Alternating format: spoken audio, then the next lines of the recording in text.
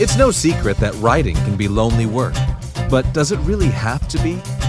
Whether you're full-time, part-time, or just starting out, you'll get insights into the tricks, tips, and production habits of writers from every level of the biz. From best-selling authors to those launching their first novels, you're sure to be in the company of friends as we encourage great writers to divulge and share their secrets. This is the Great Writers Share podcast with your host, best-selling author, Daniel Wilcox. Hello and welcome to the Great Writers Share podcast with me, Daniel Wilcox, where every week I dip into the lottery bucket of today's greatest writers to pick their brains and find out what's working in today's world of publishing. Today's date is the 19th of August. It's a blustery day outside in sunny old England. I've been in and out of cafes today, just finishing up the end of my series, which has been wonderful because I am literally, I can see the finish line. I'm ready to write the end. I've enjoyed writing it. It's been a lot of fun, but I'm definitely ready to get working on something else.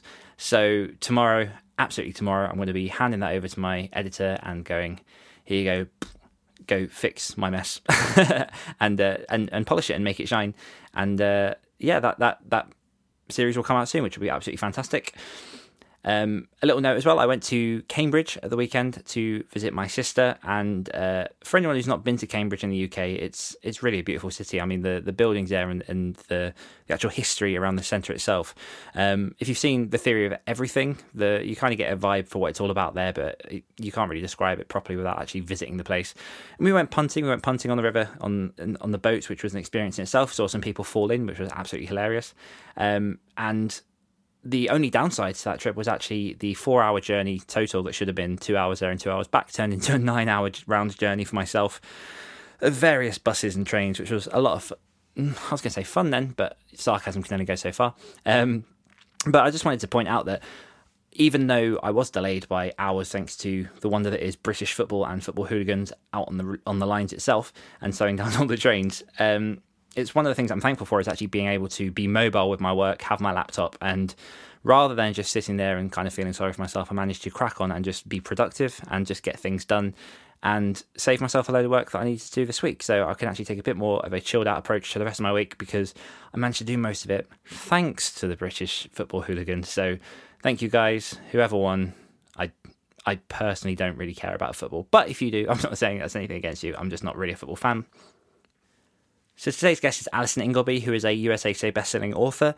Alison's really, really interesting. She's someone who I've encountered a couple of times on my author journey, someone who in my previous show with Luke Condor, The Story Studio, we actually recorded an episode and we chatted for an hour or so and then discovered after the interview was done that the audio had actually corrupted and we couldn't actually publish that episode. So I was very thankful to have Alison agree to come on the show and give me some time this time so we can get back into those questions and put out the content. So I'm happy to say that this episode is going ahead and Alison will be airing episode 5 of the Great Writers Share podcast, which is fun for me. And in this episode, we go into things like how Alison approaches publishing anthologies from both sides. So from curating the anthologies to actually just being an entrant into the anthologies, how to hit the USA Today bestselling list, which is very, very interesting for me, and why it's important to write the things that you love when pursuing full-time career authoring as part of your journey. I want to say a quick shout out to say thank you to new patrons. So we got a new patron this week, Ines Richens. Thank you very much, Ines, for joining us. Everything that you need is over on the Patreon page now. You're getting access to the shows 24 hours in advance. You're getting entry into the monthly giveaway. And obviously you're getting this wonderful shout out on the podcast itself. So all the people listening to the show will hear your name. As I said last week, this week's monthly giveaway is Craig Martell's Release Strategies.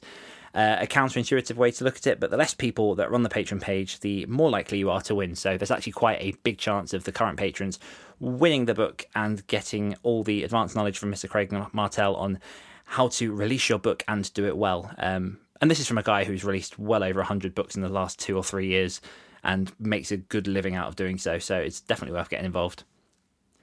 So without further ado, I will get out of your way and we'll get straight into the interview with Alison Ingleby.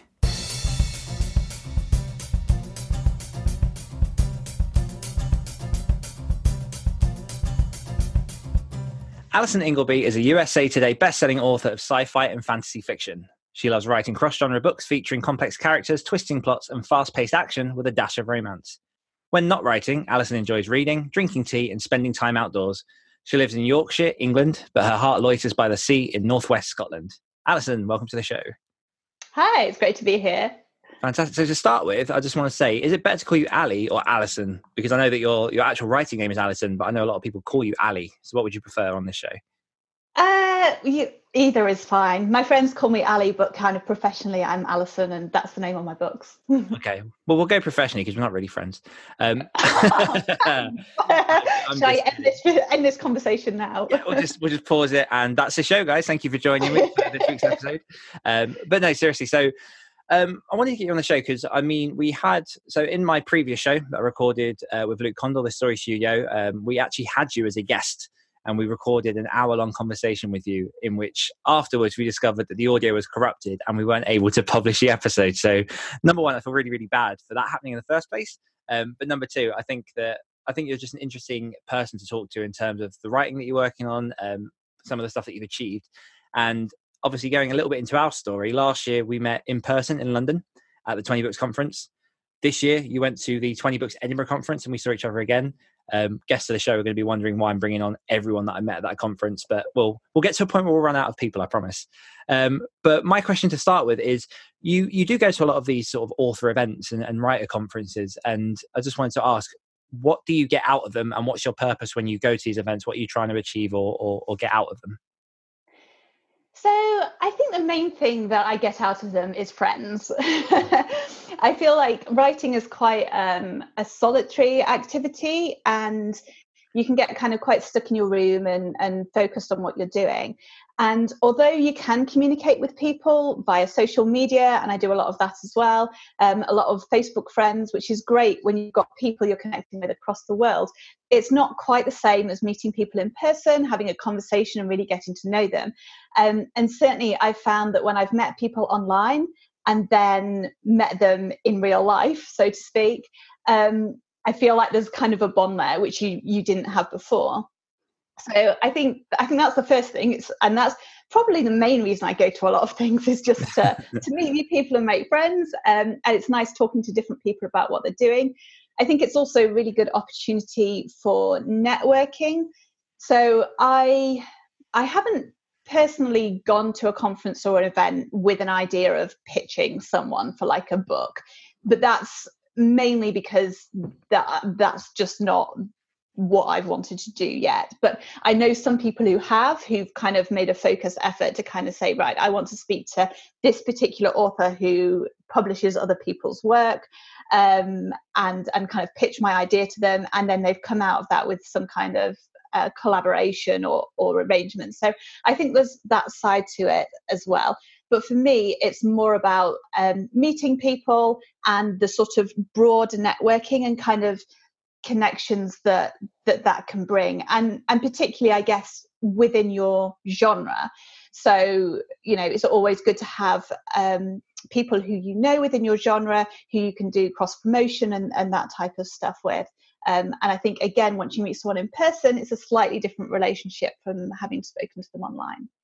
Absolutely. Yeah, no, I couldn't agree more. I think I was exactly the same, particularly with Edinburgh, where I went with sort of zero expectation of achieving anything, or kind of, because a lot of the talks, although each year there'll be a new iteration on what's new and what's upcoming, it's not really the talks that I go for. It is just to see the people and be in that environment around the creatives. And there's something energizing about being around that environment and being around the people who are doing the thing that you're also doing. And like you say, if you're alone a lot of the time, to then go to those conferences and be around those people and have that spark, that reignition of what you're choosing to do, that's something that can carry you forward quite a lot.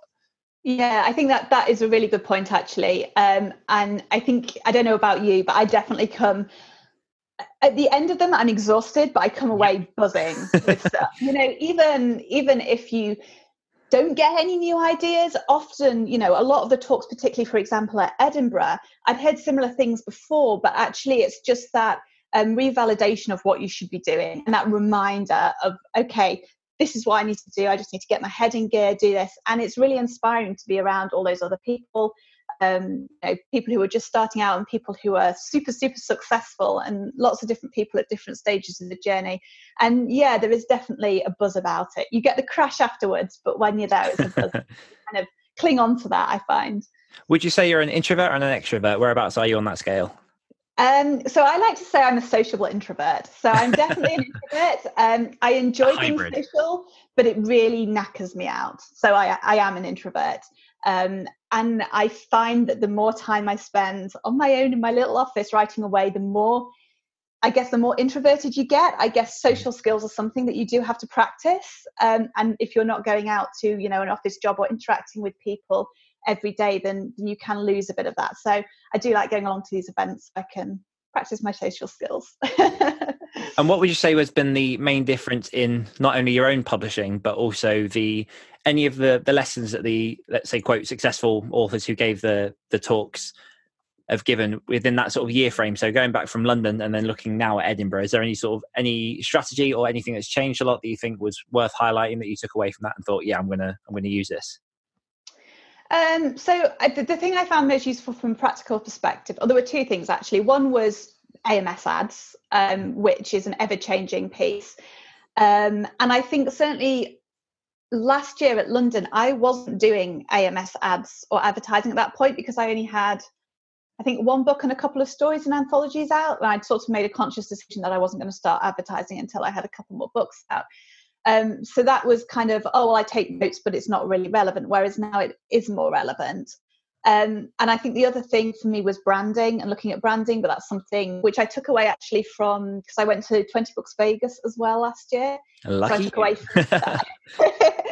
So I took away from that, and Edinburgh talked quite a lot about kind of branding and personal brands. So that was really useful from a kind of thought perspective. Nice. But I think also I think the thing with London, because it was the first big conference, and because I was quite a sort of newbie, I was writing down everything and thinking, right, I need to do this, I need to do this, I need to do this and this. And now I'm very much, I think my attitude at Edinburgh was more, these are a load of things I can do, and I need to pick which of these is important to me and which of these is what I want to do, because you can't do everything. Yeah, it's very easy to get lost going down the rabbit hole of the things that you could be doing. But then the people that are doing that kind of stuff and doing it well are the people that have about 5 or 6 different assistants, and they're able to diversify what they're doing there. But you're right. I was the same in that first one. It was, my notebook is absolutely chocker full of stuff. And in this one, it was more a case of, if there was a nugget of gold that I thought, you know what, I need to grip onto this, I'll quickly write that down. But most of it was just listening and being there in that moment. Yeah, and absorbing it all. What would you say is if there's someone listening now who is, let's say, introverted, who's thinking of going to a writer's event, what would be your bit of advice for them, who they might be a bit overwhelmed by the idea of being around so many other people? So my number one piece of advice is make a couple of friends before you go. And ideally, if you can, and I appreciate not everyone can do this, but if you can meet someone else in person before you go, I think that's really helpful. So when we went to London, I went with a friend of mine, Meg, who lives sort of quite near where I live, and we travelled down together, and we'd met before. I can't remember. I think we connected via Twitter or something a couple of years ago. Anyway, we became quite good friends, and Meg knew more people than me because she'd kind of been in the industry a bit longer. So I was a bit of her tag along for the event. But I find it's so much less intimidating if you can walk into a room with someone, and you're not going to stick with that person for the whole time. And for goodness sake, don't let it, don't make it so you only stick with that person and don't talk to other people. But often if you have a bit of kind of social anxiety about talking to people or going in, it can kind of soften it a bit if you know someone. If you can't meet someone in person, then connect with them online. You probably know someone who's in your genre. There are plenty of genre groups and groups you can meet with people. Just be nice to people, I guess, and start talking to people. And then when you do go to these conferences or events, you know that there's someone there is going to be a friendly face. You then do have to do that kind of slightly awkward bit of, does their profile picture on Facebook actually match what they look like in reality? And kind of you're going down with your eyes sort of hovering on people's badges, which is slightly awkward for a while, but you can laugh. But everyone does that. Everyone's got the awkward downward glance at everyone's bellies just to make sure that the names match. And And every year I manage to somehow mess up my label, so it's just a blurry mess of black pen. Yeah, my handwriting's terrible, so I don't think anyone can ever read my name. Okay, so we'll leave Edinburgh in the past for a second and go more into the stuff that you're working on. You mentioned earlier about you had a couple of box sets back then. You've been featuring a couple of anthologies. I wanted to know, what is your relationship with anthologies and box sets? Because you seem to be getting your name into a lot of little collaborations. Actually, my resolution for this year was no more anthologies. So I've done quite a few. So I was in, I think, 3 anthologies last year. And then there was another anthology which I organised, which got published at the beginning of this year. And then I was in a box set, which was a slightly different thing. That was a list aiming box set. So we were aiming to hit the USA Today bestseller list. So it was different motivations between them. So I think initially I got into anthologies. Again, it was to really, I guess, connect with people and to make friends. A social introvert. And I'm terrible because I always say yes to far too much, probably. So when an opportunity comes up, I'm like, yes, I'll do that, without actually maybe thinking through the kind of work. It's a good attitude to have. Yeah. So I think initially it was to get involved in something, and also to try and reach different readers because it's a bit of a cross-promotional effort in terms of, particularly in the indie space. If you do a kind of multi-author anthology, then you can each share that with your readers and hopefully find some new readers in your genre. So I think the first couple I did weren't in my genre. They were just generally British and Irish authors. And that did mess up my also boughts a bit, because there were quite a lot of romance authors in there. And I do not write much romance in my books. So I don't think that really helped. That's one of the things I learned from it, I guess, because I was quite a new author starting out at that point. But they were fun to do. And then the ones I've done since then were quite focused on dystopian in terms of the anthologies. And then the box set, as I said, was a completely different kettle of fish, but we can talk about that if you want to talk about it. Well, let's dive into the anthology a bit deeper, because like you said, you've been on both sides of that. So you've been included as part of an anthology, and you've run your own one as well. What have you found have been the key differences between either side? Are there any sort of pitfalls that people should be watching out for? What should people do to actually approach the idea of getting themselves into an anthology with other people? Because like you say, it's a fantastic way to make sure you're hitting different readers and also displaying your work at the same time and drawing them over to you. Yeah, so in terms of, I guess, getting into anthology, so it depends what type of anthology it is. So some, and obviously trad anthologies are kind of submission based. So sometimes an author will decide they're doing an anthology and they will put out kind of a call for submissions. So for example, Future Visions, which is the anthology I was in last summer, Brian, the author who was organising that, I'm in a group with him, and he posted that he was, looking for sci-fi authors to do stories for this. So I submitted for that. The other ones, have come across, the ones which I've joined, again, have just come up in groups, and I've just happened to be there at the right place at the right time. So that's, I guess part of that is being in, and I use Facebook groups quite a lot for connecting with other authors, is being in those places and be willing to say yes. I do also think it's important to say no if it's not right. I think that's one thing I've kind of learned, because they can be quite a lot of work. So do think about whether it's something you really want to do, what it's going to take away from, because you've only got a finite amount of time. And certainly my short stories tend to turn into novellas. So I was like, I can write a short story in a couple of weeks. And actually it turned into no novella, and it took up much more time. So being aware of that. The other, I guess it's not an anthology, but another experiment, I guess, that I was involved in was doing a set of short stories published individually on a 2-week rapid release with a group of authors based around a similar prompt. So they were all sci-fi and fantasy stories. And that one is still published at the moment. I might publish it at some point. And that didn't work quite so well, I think, just in terms of the marketing side of things. But again, that I got into that because I was part of one of these groups. So it's about making friends and networking, really. So was that last one? sorry, just to dig a bit deeper into that one, that was that last one, like you say, it was short stories published rapid release, but they weren't necessarily under the same name. They weren't necessarily sort of advertised clumped. It was more a case of if you read one, you then followed the breadcrumbs to the next story and went like that. Not even that really. And I think that's maybe where, if we were doing it again, it could be improved upon. So each of the stories was standalone. So they had common branding in terms of the covers were the same, but different colors. So you could easily see, but there was no thread between the stories, and each was published by a different author. So there was no logical route for a reader to start at one end and go to the other end, which I think, and I think that was perhaps the downfall. And because they're short stories and they were being published alone, there perhaps wasn't the kind of drive for readers to buy them as they would, an anthology, which, maybe 300 or 400 pages long. Interesting way to experiment, though. It's always fun to try some new stuff and see how it goes.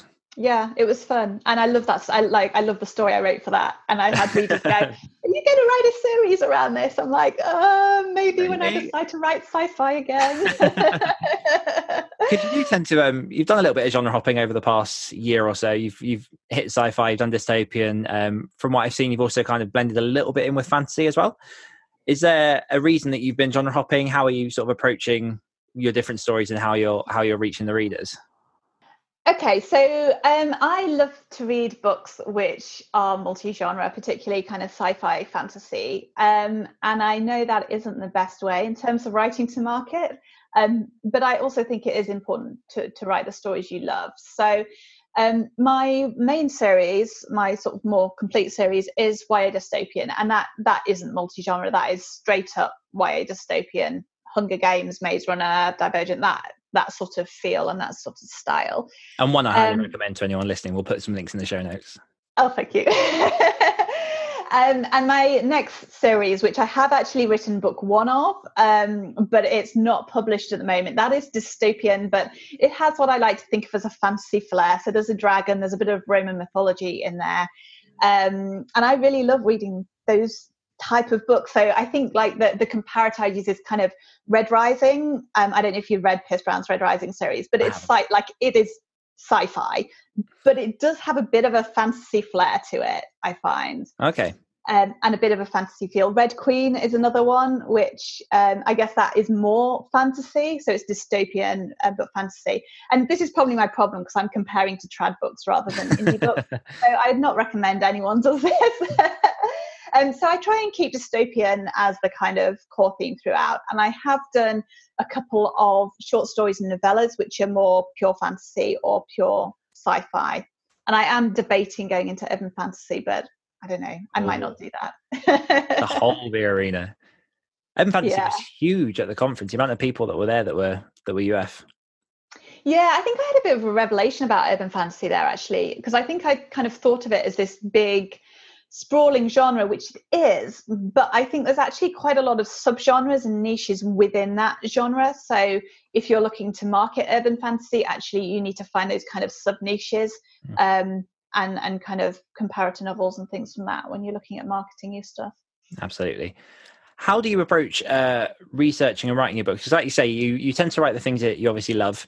How do you pick a story idea and go, yeah, this is one I'm going to run with? Because, and I'm going to go on a little tangent here just because I think we mentioned this when we met up as well. One of the things that stuck with me about you was the fact that when I first met you, you mentioned about the fact that you're not seeking that, or unless this has changed, do correct me if I'm wrong, you're not seeking that rapid release model. You're quite a slow writer, but that's a process that works for you. And that's something that you've been doing around the other work that you manage as well. So how do you commit to that idea and say, right, this is what I'm going to stick with, if you know it's going to take sort of a couple of months to get to where it is that you want to go?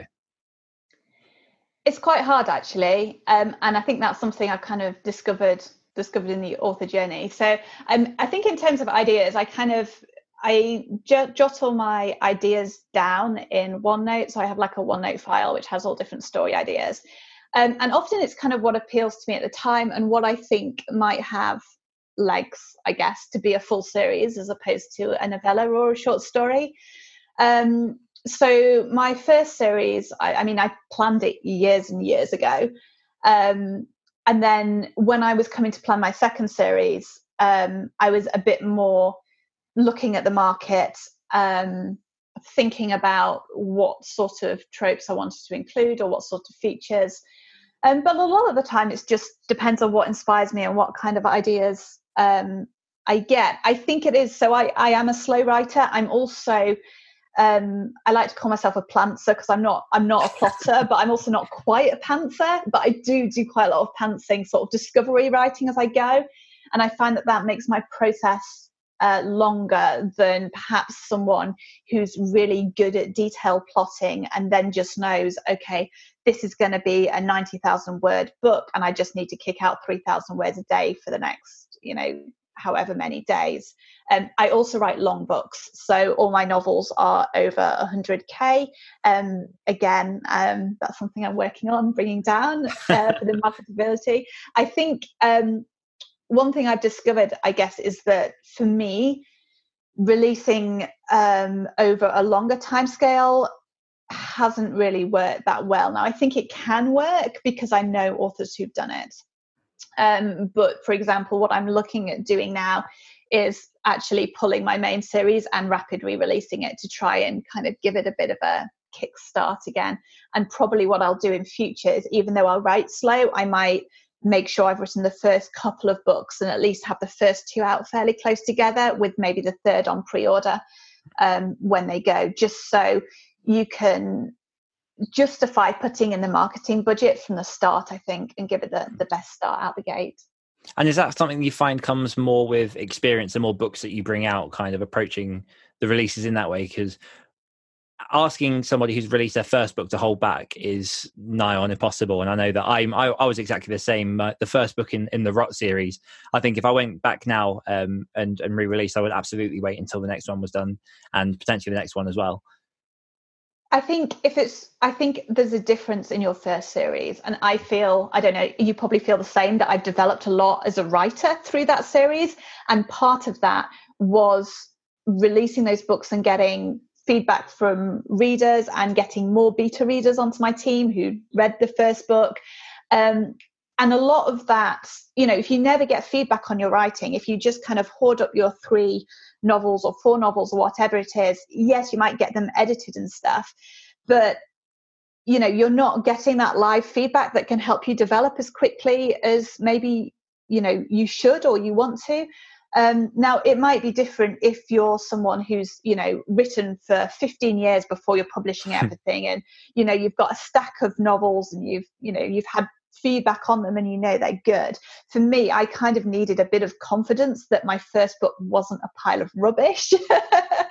And it's really scary publishing your first book when you're putting this bit of you out into the world, and like you think it's okay, and you might have had. I mean, I had a good editor and everything, and I had a few people read it beforehand, beta readers, but it's totally different putting it out there in the world. And for me personally, I needed that bit of validation before moving forward. So, I think it depends how fast you want to climb your mountain and get to where you're going.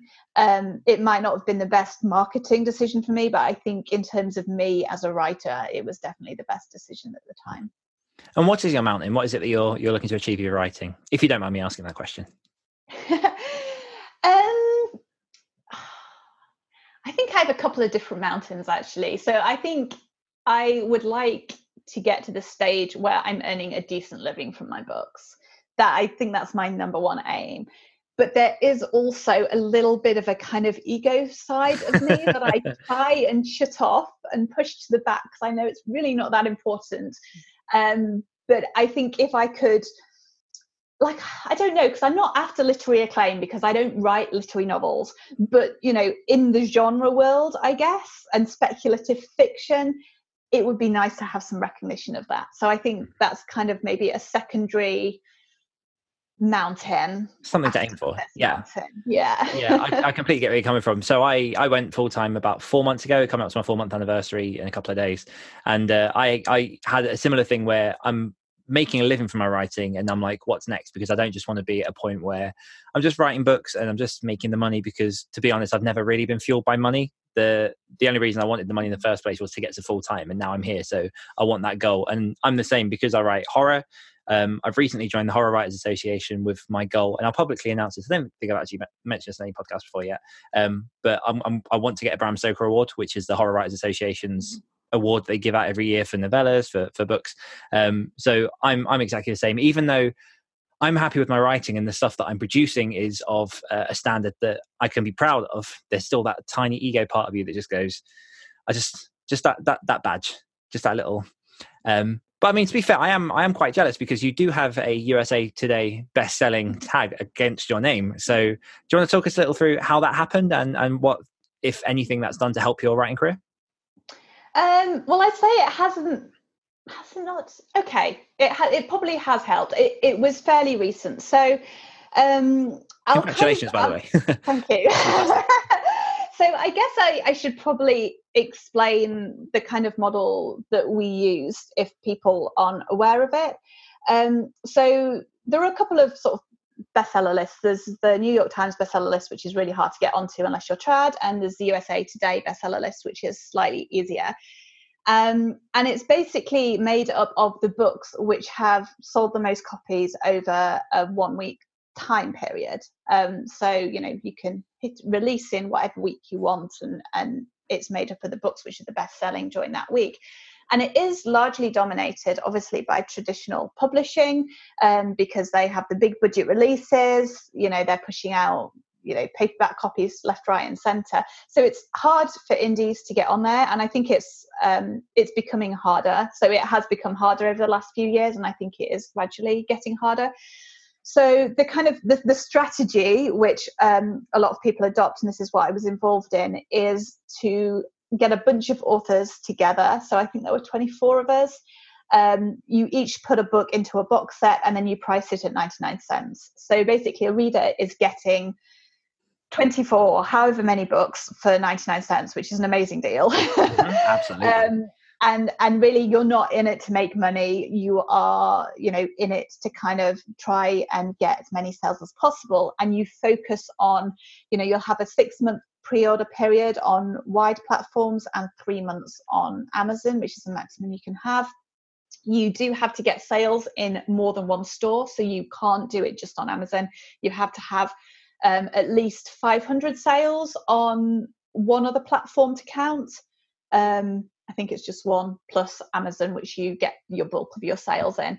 So you get as many pre-orders as you can, and then you really push that launch week marketing, and then you just hope and pray that you can to hit that list. So what kind of stuff were you doing in that initial launch week? During the launch week, so we had ads running. We had we had a party room, so a big Facebook group which we'd set up, and we'd had authors doing takeovers for I think 4 months maybe prior to release. So we really pushed that. We had pretty much every paid promo you can think of going on. We were shouting about it on social media. We were begging people to buy it. Literally, there is no shame in it. You are begging people to buy it. And I think that was, it's usual marketing stuff, but yeah, a lot of it relies on paid ads, paid promos, and a bit of luck. If you're looking for the next best thing to invest in, try investing in your long-term health with Forward. Forward is intelligent medicine with a personal touch. Their doctors are dedicated to catching top killers like cancer and heart disease early, which could save you tens of thousands of dollars in the long run. So invest in a doctor that's invested in you. Visit GoForward.com to learn more about how Forward can help you manage your long-term health risks for one flat monthly fee. That's GoForward.com. Nice. So what are you working on at the minute, and what's next for Alison Ingleby? So at the moment, I am working on the final book of my YA Dystopian series, which is my first series. So this is the fourth and final book, which I had hoped would be out about 6 months ago. But one thing about doing a Lystanian box set is it takes over your life. And I seriously worked on pretty much nothing else apart from the book for that box set and the box set marketing for 6 months. And actually I worked on it, I think it was probably about 8 months work in total, but pretty much 6 months solid work on that. So everything else pretty much got sidelined. So I'm working on that story at the moment, so that should hopefully be out end of the year. And then I'll be moving on probably to my dystopian fantasy series. So I wrote book one of that for the box set. And I really want to put it out because we were discussing this earlier, but it has a really pretty cover. The cover is absolutely beautiful. And I am a bit of a cover addict. So it's covers by Joanne. Oh, okay, yep. He's really good. He is now booked out, I think. I need to get on his list to do my other covers for the series. Yeah. So I will probably be writing the next book in that series, with a view to releasing that next year. Fantastic. How are you managing your getting your words down? So talk a typical writing day, because you are, if I remember correctly, and obviously correct me if I am wrong, you are working for a company, but you have quite flexible hours. Am I wrong? No, so I am freelance. You're freelance. Close. Yeah, so I do freelance writing work to kind of support my creating books habit. So I kind of juggle things. I think I would say that so at the moment I am not in a routine at all. I've had a couple of really difficult months personally, and a lot of stuff going on. So I'm kind of coming out of the dark side of that, I guess. So my writing routine is all over the place, but generally, I generally like to get my words down in the morning and then do other stuff in the afternoon, whether that's client work or marketing or, all of the other things that go into running a business. Yeah. And are you a person of habit? Do you have a routine, or is it normally a case of you have your target and then you'll just do whatever it takes that morning to achieve that? Yeah, I've been experimenting actually, or I was experimenting with different strategies to try and be more productive. So as I said, I'm a slow writer, and that's not my typing speed necessarily, it's my thinking speed. And because I'm a bit of a pantser discovery writer, I'm kind of figuring out things as I go along. So I find that I'm a lot slower than other people, which can be a bit frustrating. So I was trying different strategies to see what would make me more productive. So I do often find that going out of the house helps. So if I can go to a coffee shop and get some words down, I think just being outside of that home environment and not having the distractions of laundry and emails and internet Life helps. And the other thing which does help is sprinting with a friend. So I've got a friend who's another sort of dystopian author, and we sometimes do sprints together for a couple of hours in the morning, and that sometimes helps. But I guess for me it's knowing what I'm going to be writing and planning that out before I start writing does make a big difference. So bringing it back round to box sets and anthologies, one question that did pop up was, you mentioned obviously the anthology that you put on yourself. How were you managing royalty splits with that, if we get into the nuts and bolts of it? Were you looking specifically at royalty splits with the other artists, or? Yeah, so the one I did was, it was a dystopian anthology called On the Brink. It was actually initiated by another author who I know because I'm like kind of run a dystopian group with him, and I somehow ended up volunteering to run the anthology, and I'm not quite sure how that happened, but it did go back to this thing about saying yes to everything. And so he recruited most of the people for the anthology. So I was kind of managing it and pulling it together. And it was I think there were 12 of us all together, and it was a straight 12-way royalty split. We had one of the authors in the anthology was also a cover designer. So she did the cover designing. Everyone was supposed to get their own stories edited, and a couple of us did proofreading. And proofread all the stories. So we kind of absorbed all the costs from that. We decided that we weren't going to spend money on a marketing budget. We were just going to do free marketing, I guess, and spreading the word. So there were no costs going out. So it was just a sort of straightforward royalty split. And I just kind of calculated, from Book Report and Amazon, what the royalties we were getting in each month and what that was split between 12 people. and posted the figures up and was totally transparent about how much we'd earned and how much everyone was getting. So we weren't tempted to use any of the services that are out there for royalty sharing and splitting? And I think the only ones, I mean, there's probably other ones that I don't know about. So I think the ones that I knew about was Bundle Rabbit. Yeah. And we wanted the anthology to be in KU because you tend to get more income from page reads than from sales, and also it was a single volume rather than, you know, multiple volumes coming together in one thing. So no, I didn't know. What other services are there that you can use? It was mostly there's Bundle Rabbit. There's another one I cannot remember off the top of my head because we were saying earlier the minute you put on the spot. I'm sure I've heard of one recently, actually. Was it Publish Drive offering a royalty split? Yes. But they're doing it now. They didn't do that sort of when gotcha. earlier in the year, I don't think. But I think they are doing that now, which particularly I think for co-authoring must make it a lot easier. Yeah. Okay. So was the Expendables was your first release, your first novel release? Yes. Correct. Fantastic. And that was just over a year ago? So it's about a year and a half ago. It was November 2017. Yeah. And like you say, you are a self-professed slow writer, but you still managed to come out with quite a few novels and works within the anthologies and the box sets over the last year and a half or so. So you've got a decent backlist behind you in order to advertise what it is and kind of showcase the fact that you're a writer. So what advice would you give to someone who is sat at home now thinking, I'm a really slow writer, I don't know if I can get that ball rolling in terms of getting it rolling down the hill and trying to pick up speed because that initial push is just too hard? What would you say to that person? So I guess if you're a slow writer, then you have to pick what you're doing. And this is where I probably haven't made it easy on myself. So I think since I started publishing, in 2017, I had a short story, which is a reader magnet, and then Expendables, which was a full-length novel. In 2018, I had 2 novellas, which were in anthologies, a short story in an anthology, another short story, which was part of a collaboration, 2 novels.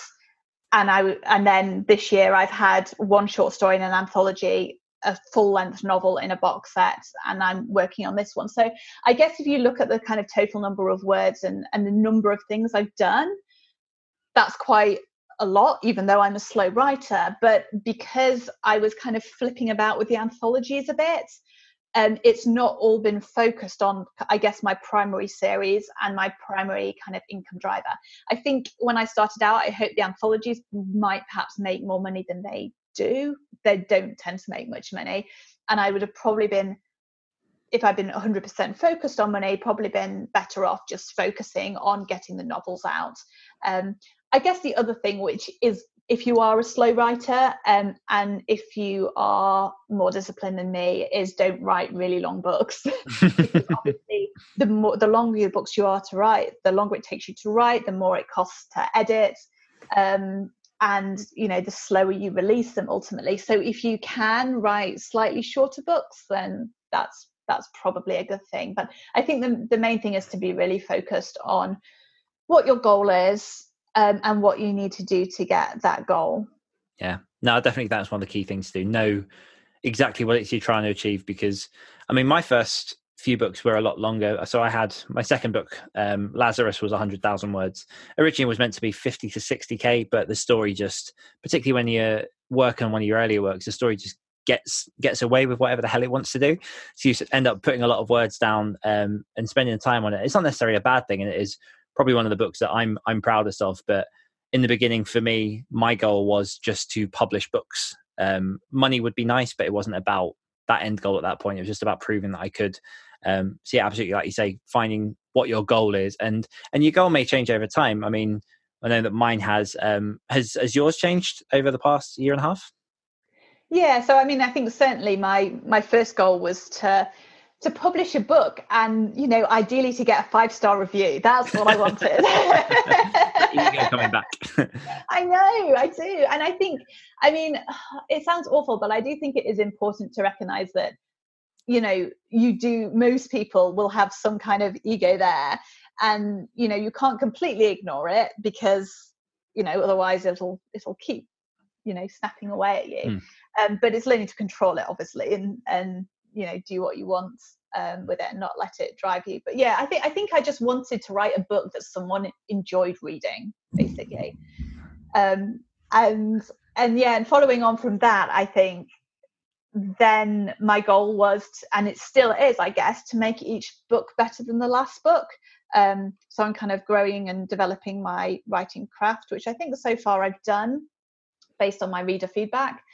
And now my goal is to look more at what is my strategy over the long term. So I think one thing I've certainly figured out over the past 2 years is that I can't do the rapid release model. So I am not one of these people who can put out, a full-length novel every month, which I know is ideally the way you can make money on Amazon these days, but I just can't do that. That's not how my process works. That's not how I work. So, and it's been quite a long time for me to actually accept that. And even now I have days when that's quite difficult, because I'm like, oh, maybe I can just write all the words and publish my book and get everything done. And I'm like, no, Alison, you can't actually do that. You can only write so many words a day, and your books end up complex and sprawling, and that's what people love about them. So accepting my limitations, I guess, has been quite hard. So I guess my goal now is looking at how I can be in this for the long term and get to that stage where I'm going to be a full-time author and I get that income, and what the right path is for me to do that. Have you thought about traditional at all? Because, I mean, you've spoken a lot and you've obviously gone very in-depth in terms of what it takes to be an independent. And one thing that I'm very conscious of at the minute with this podcast is I've only had indies on so far.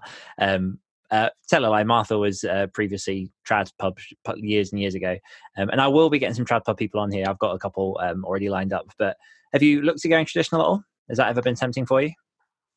No, I haven't looked at it, actually. I've always been indie. I wouldn't rule it out, but I think the main driver between going traditional would either be if I had a book that I felt was more literary or more, would do better in a traditionally published market that would be hard to market indie, or to reach new readers, in which case I'd only probably want to do that once I've got to a certain income level with my indie books. So I guess my strategy at the moment is indie, and hopefully at the point where I'm making enough money to maybe do something which is more, I say a passion project, but actually all my books are probably passion projects, which is why I'm not making as much money as I should.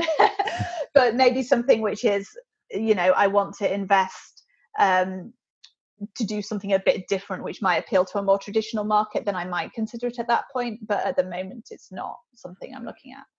I do find it absolutely fascinating to think of. So I gave a talk at the University of Lincoln a couple of months ago to a group of creative writing students, and there were about 30 people in the class.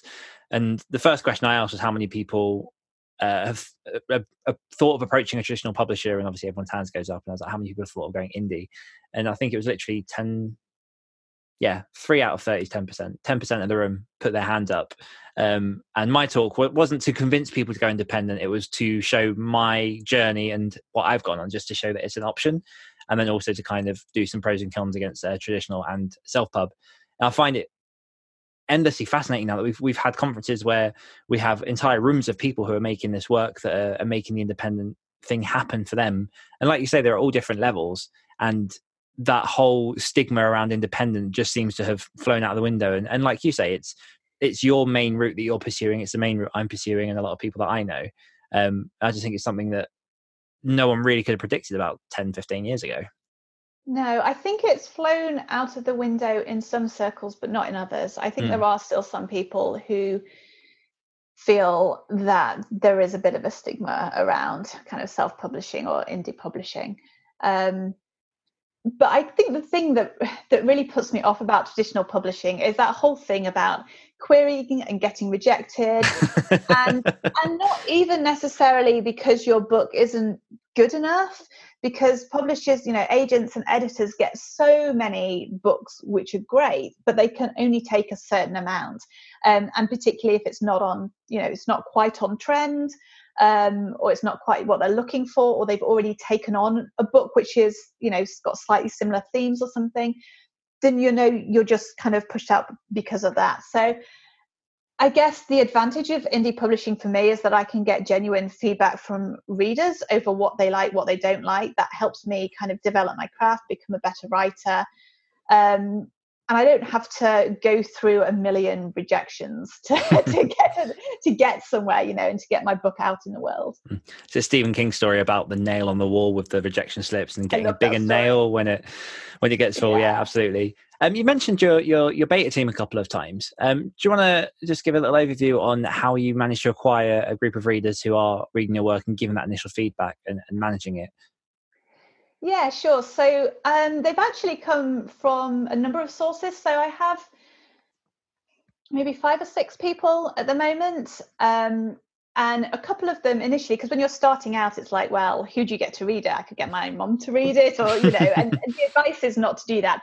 I do have one of my personal friends who is on my beta team, but she's really good. She is very critical. And she's kind of a bit of my kind of ideal reader who I have in my head who I'm writing for. So that's quite helpful. The other people I kind of recruited through, I think initially through a few Facebook groups that I was part of. There are Facebook groups where you can look for beta readers and put requests out and beta read for other people. And I've done quite a lot of beta reading for other people. I do quite enjoy it. And I think I started off with a short story, which I put out. And then a few people from that said, oh, I really enjoyed that. I'd be happy to do some more. So they then got onto my series. And basically every time I have a book out, I ask if they're happy to beta read it. And I've also had a couple of people who've come through, who've kind of joined my mailing list and then become ARC readers, so part of my book launch team, and then offered to beta read as well. And I have a couple of author friends who sometimes beta read for me as well. So I think it's good to have that kind of mix of people and get opinions from different sources. And actually, I did get my mum to beta read. So after I wrote my first book, and my parents read it, and my mum was like, well, I did enjoy it, but there was this, and this, which I felt you could have done better. I was like, right, you're beta reading the next Fantastic. one. Give me some critical feedback when I can actually do something about it. That's useful, not having a parent just like, oh, it's lovely. My first entry into writing was writing a short story that I was going to enter into it was Writing magazine, and it was about, I think, 1,500 words. I remember just handing it over to my mum. Just to be fair, she didn't ask to read it at all, so I just gave it to her and just went, Mum, do you mind just reading this and let me know what you think? And she kind of read it and went, oh, that's nice, and just gave it back. And I was like, okay. And I could have just ended it there. That could have been my journey for me. Just put it down. Screw that. But no, I persevered. But like you say, unless they're giving honest critical feedback, because I find personally I don't, if people tell me, oh yeah, your work is good, I liked it, I hear that, but it doesn't really go in, because you want that critical feedback. No work is perfect, so to have those nuggets of information come back to you that you can then work on and develop and make yourself better are just invaluable. Yeah, and they definitely make my books better, my beta team. They're amazing. Fantastic. Shout out to Ali's Shout out to my beta team. Yeah. Okay. So I've got a question from one of my patrons over at patreon.com/thegreatwritershare. It's one that I think we can both tackle. It's not necessarily exclusive to you, but it's one that I think that we can both kind of come at and see if we can answer it for him. So it's a question from David Hind, and he says, does one need an MFA or a degree to exceed and make a living as a writer? I went to college many years ago, and now I wish I'd studied English literature. Is it necessary to get such a degree to be successful in writing? I mean, I think the standard answer to that is no. I have to say that I've also wished that I did a degree in English literature or language, just because there were so many grammar rules I wasn't taught in school, which I've only learned over the past few years. Like, I don't know if you were the same, but honestly, I'm like, sometimes I thought my grammar was good, and then I started writing and started working with an editor, and I'm like, wow, there are all these things I didn't know. So I think for me, certainly the process of working with an editor, the process of reading lots and lots and lots of craft books, and looking at story structure and reading and watching films and TV programs a little bit more critically has been a lot more useful to me than an academic style degree. And I mean, I guess, so I have not done an MFA or, you know, a degree in creative writing. So I can't really comment from that perspective because I don't actually know what it involves. My perception is that it's perhaps a little bit more literary in style. Whereas a lot of the things that I focus on is kind of, how do I write a story that the reader really wants to read and grabs them. So I might be completely wrong about that. So no, I think you're absolutely right. I mean, I can tell you. So.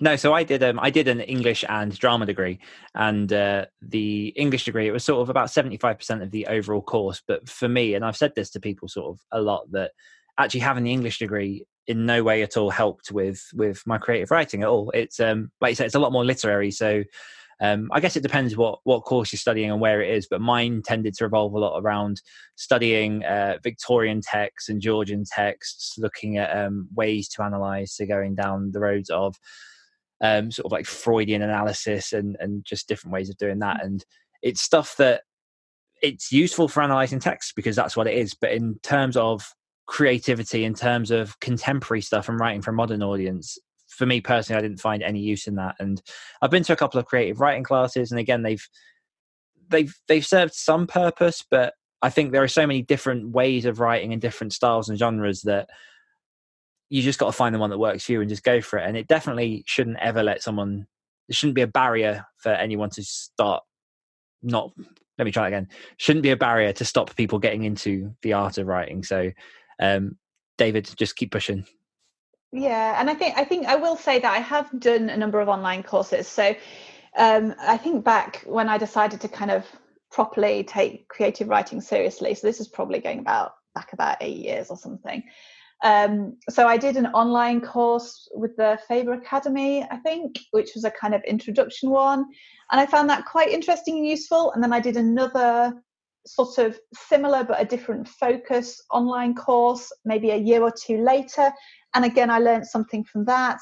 So I think you kind of continue to learn as you go along. So it's not that I feel that studying creative writing is not important. I kind of feel like it is, and you do need to do that. You know, you need to read critically, unless you're born knowing, you know, story structure and character arcs and all this sort of like stuff. Everyone is. Yeah, but I do think you can learn it yourself, you know, if you put some time and effort in and you know, maybe a bit of money, because, you know, some courses cost money, and that's because the creators deserve to earn a living. And, you know, read different books on the writing craft, and then implement it, and then get feedback, whether that's from beta readers or an editor or whatever.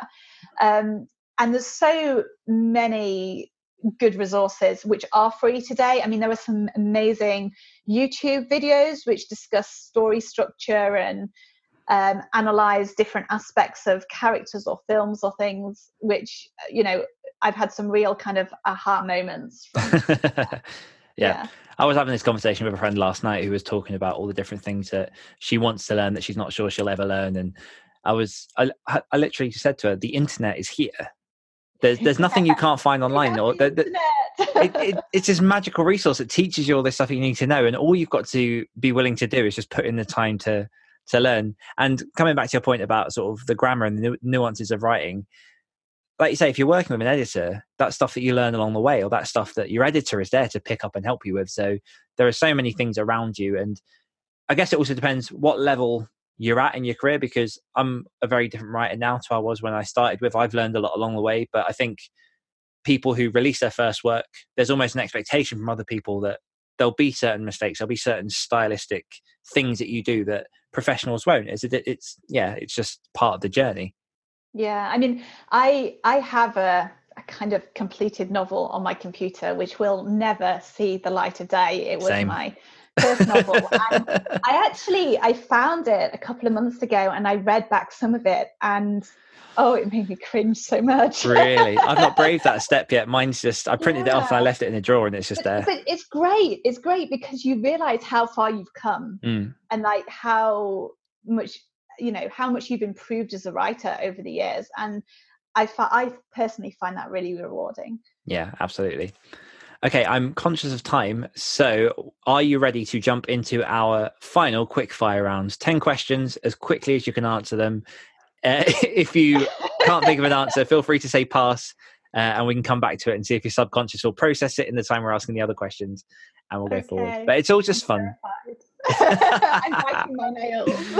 You've been through this before, so you should be prepared for this. I know. I'm not sure I was prepared for it first time round. I was terrified then as well. Okay, let's dive in. President Snow or Sauron? President Snow. What's your favourite flavour of ice cream? Blackberry. What star sign are you? Scorpio. Do you prefer hills or rivers? Hills. Who was the last writer to make you smile? Sarah J. Maas. How high can you jump? I have no idea. 3 foot? 3 foot? 3 foot? That's fair. Probably not. I don't know. If you could live in any fictional world, where would it be? Oh, I write dystopias, so it's all worlds that I don't want to live in. I don't know. I can't think. Astronomy or spelunking? Astronomy. How many marshmallows can you fit in your mouth? I feel like this is one which needs a physical test. Have you ever done this test? No, I've never done this test. I thought everyone had done this test at some point in their life. No. I'm thinking like the proper like couple of centimetres cubed. I don't know, maybe 8. I'll find a bag of marshmallows and let you know. Okay, that'll be a bonus feature. And final question, what is the one book that you wish you'd written? Ooh, Red Rising. Nice. Okay, so to finish up, where can our listeners find out more about yourself and everything you're working on? So you can find out more about all my fiction stuff at alisoningleby.com. I'm also going to be launching a bit of a service to help fellow pantsers solve their way out of their plot problems, which will be at theplottamer.com. It's not quite set up yet. It might be set up when this goes out live. I like that name. The Plot Tamer. Imagine, are you going to be on the cover with just a stool holding it up to an angry lion? Oh, I don't know, but friends were talking about like whips and black leather, and I'm like, I'm not sure that's really the image. That might be the wrong branding to go with for that one. Yeah. Fantastic. Well, thank you very much for coming to the show. Do appreciate your time. It's been fantastic talking to you. Oh, it's lovely to chat to you, Dan. And thank you everyone for listening, and we'll see you next week. Thanks for listening to this episode of the Great Writers Share podcast. Next week, we'll be joined by John Crinan, and we'll be talking about everything books, short stories, and podcasting. And as I was on his show recently, I'll be able to get my own back on some of those questions and see how he gets on with our quick fire round. And don't forget, you can get early access to every episode of the Great Writers Share podcast, as well as bonus episodes with our guests and the chance to ask upcoming guests any of your questions by becoming a patron of the show. All you need to do is visit www.patreon.com/Great Writers Share and support the show for as little as $1 a month. One more time, that's www.patreon.com/Great Writers Share. Until next time.